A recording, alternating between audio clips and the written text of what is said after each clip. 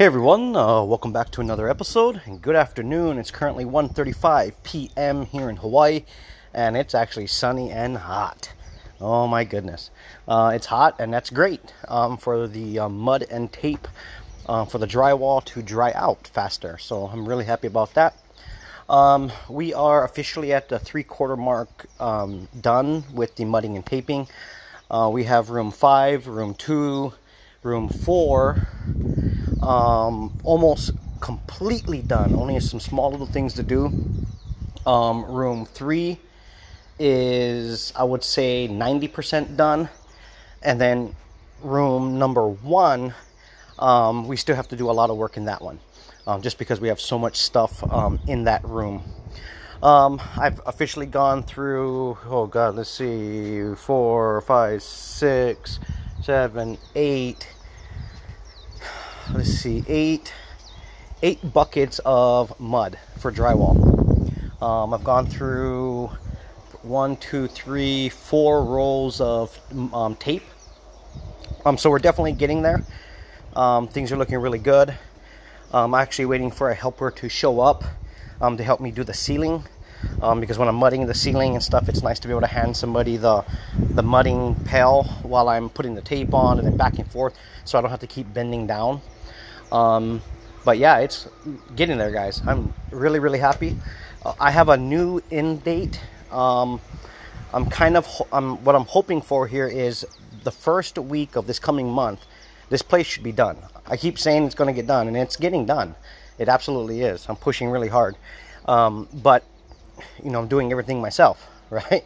So I have probably about, I would say, 3-4 more days, maybe 3 days, maybe 4 days of mudding and taping and finishing up all the, mudding and taping the drywall, sanding and all that. Probably about 4 days. And then from there, what we're going to do is all the life-proof flooring that I have in the boxes, we're actually going to put them in the center of the rooms. That way we can free up more space on the porch. That way I can remove, because I have 10 doors, 5 interior and 5 exterior doors that are sitting in the rooms that we keep moving around because we just don't have enough room on the porch right now, because we have refrigerators, beds, cabinets, and so forth. So if I move a lot of the flooring into the center of each room, that's going to free up a lot more space on the porch for me to put the last couple cabinets outside and all the doors. And then from there, we're going to cover up the pile of flooring with used old sheets, like stained old sheets. Cover them up, and then basically we're pretty much ready for texturing all the rooms. I want to texture all the rooms at the same time. That way it's just, the workflow is faster. And then I'm going to go ahead and wait for that to completely dry. That's probably going to take at least maybe a day to 2 days. The texture is not thick, but it just depends on the weather as well. So we have at least 1 or 2 days of the texture. First day, shoot it all. It'll be done. Shooting all the texture is actually only going to take a couple of hours. And then from there, we're going to wait probably a day and a half at least to allow it to completely dry. And then from there, we're pretty much ready for primering all the rooms. We're going to put 2 coats of primer on each room. I'm going to use my airless sprayer to do that. That primer dries really quick. And then I can go ahead and put the final coats of paint on. I will be using Bear Marquee paint. That's what I used on my other house. That's what I used on the exterior of this new house. And that's what I'm going to use on the interior of this house. So I'm probably going to have at least 2 days or maybe even 3 days waiting for the paint to completely cure and dry, because I just don't want to have any mistakes of someone touching the wall and it's not dry. So once the walls are completely dry, if it's actually going to be hot like it is today on those days, then it's going to dry extremely fast, because right now it's extremely hot. So depending on the weather, right? Once the primering and painting is completely done, we're ready to clean up the floor. That means scraping up any muck, or when you're mudding and taping drywall, you're going to have mud that drops on the floor. you know, while you're mudding and stuff like that. So what we do is you go by and you scrape it all up. There's actually scrapers that you can get attachments for to go onto poles, or handheld scrapers, and you just go around and you scrape up and clean up the floor. Once you scrape and clean up majority of it, you vacuum the whole floor. You get rid of all the stuff, and then you do a check. You double check it again. If it needs to be cleaned again, you go ahead and scrape and clean to make sure it's as flat as possible, and that way there's no loose debris anywhere. That way the floor is clean. And then once the floor is clean, we're ready to put the flooring in. The flooring's probably gonna take, that's a hard one right now, a couple days at least. I'm saying at least probably 2 to 3 days, maybe 4 days max to put all the flooring in. But once that flooring is in, guys, things are going to go together super fast, because it's just a matter of installing the toilets. I can install toilets super fast. Putting all the the bathroom sinks in super fast. Putting the trim kits on the showers pretty quick, right?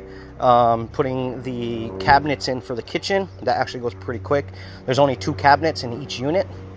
One's a sink basin and one's just a base. Then once we put those in, level them off, secure them to the wall, we can then now put the countertops on. I have to cut out the holes for the sinks, but that's easy. I have a quick template that I can put on top. I just have to measure from my ends, mark it out, and then I can go ahead and cut that out. And then once that's done, all I gotta do is put the sinks in, secure them down, and then it's just a matter of, you know, hooking up the plumbing real quick. The plumbing actually doesn't take long at all. I already have all the plumbing fittings, all the P-traps and so forth ready to be installed, so that's gonna go pretty quick. And then after that, let's see what else would be left. Oh, moving in all the refrigerators, hooking them up, plugging them in, moving in all the beds. I do have to do baseboard. I did skip over that right now. I do have to do baseboards once the flooring is in. So I'll just spend 1 day cracking that out. In fact, that shouldn't even take long at all. Hopefully. Hopefully. But that's kind of the game plan here, guys, of what's progressing and the process of where I'm going with this project. So yeah, in the next 2 weeks or so, this place should be completely done. On the inside, at least, right? Everything completely done on the inside. Really nice. Everything's set up. And then from there, once everything gets moved back into the units, the whole porch will be empty at that point. All the flooring will be installed. All the cabinets will be installed. All the refrigerators, all the beds, all the miscellaneous stuff will be installed. And then what I'm going to do is I'm going to clean up the porch area. And then get ready for, you know, finishing up the railing and the stairs. And primer and paint. Primer and paint, the front part of the building is going to be really quick, because I have really good access in the front, and that airless sprayer just lays paint like quick. So a couple of hours of just primering, painting, and it'll be done. The railing, I can easily install the railing in a day, and then probably just 1 day to do the stairs. So that's kind of giving you guys an idea of where I'm at. So a couple more weeks and we should be completely done with this project. Yeah, the only thing I do have to do once the whole place is complete, I do have at least 4 or 5 more dump truck loads of 2" minus I need delivered, because I'm going to recoat the driveway, the parking lot area, feather things out a little bit wider on the driveway, backblade everything, and then basically it's ready to go, guys.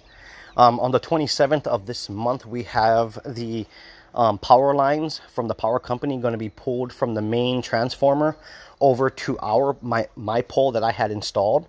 They already did their inspections and our permits and all that's all done already. So they have a schedule for the 27th. They're going to come in, do the main hookup with our electrician on this side of the island.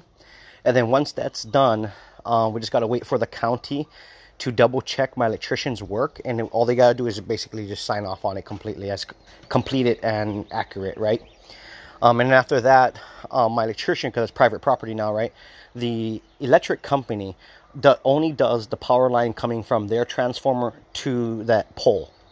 Because after that, it's on private property already, right? So from there, you hire your electrician or whatever to run that from that pole to the house itself.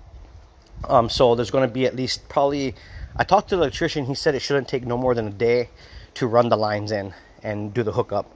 It's just a matter of just stringing the lines up and making the connections. So hopefully in about a day, we should have the main power coming in. So like I said, by the end of the month, somewhere around there, hopefully we should have all the electric squared away.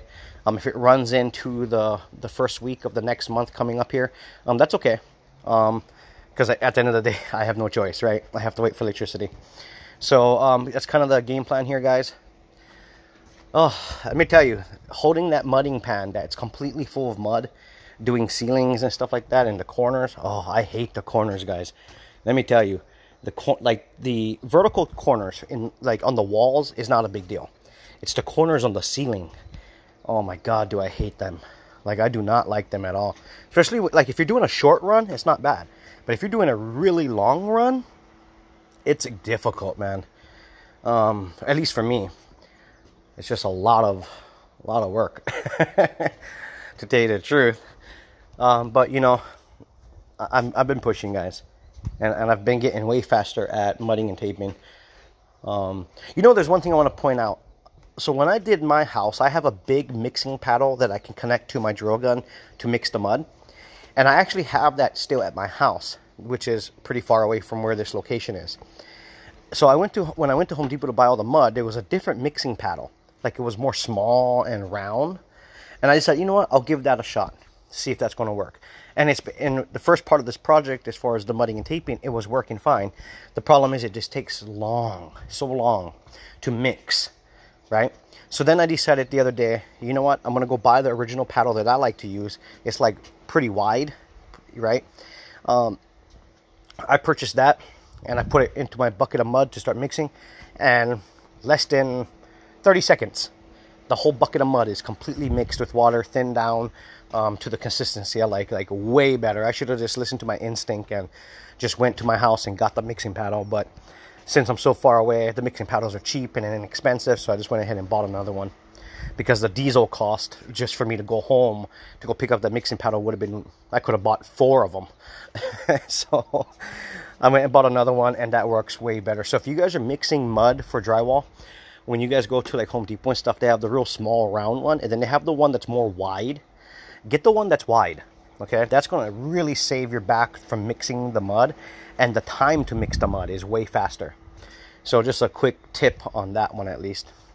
And also get you a 4-inch, 6-inch, and a 14-inch drywall knife, because you're definitely going to need them if you're mudding and taping.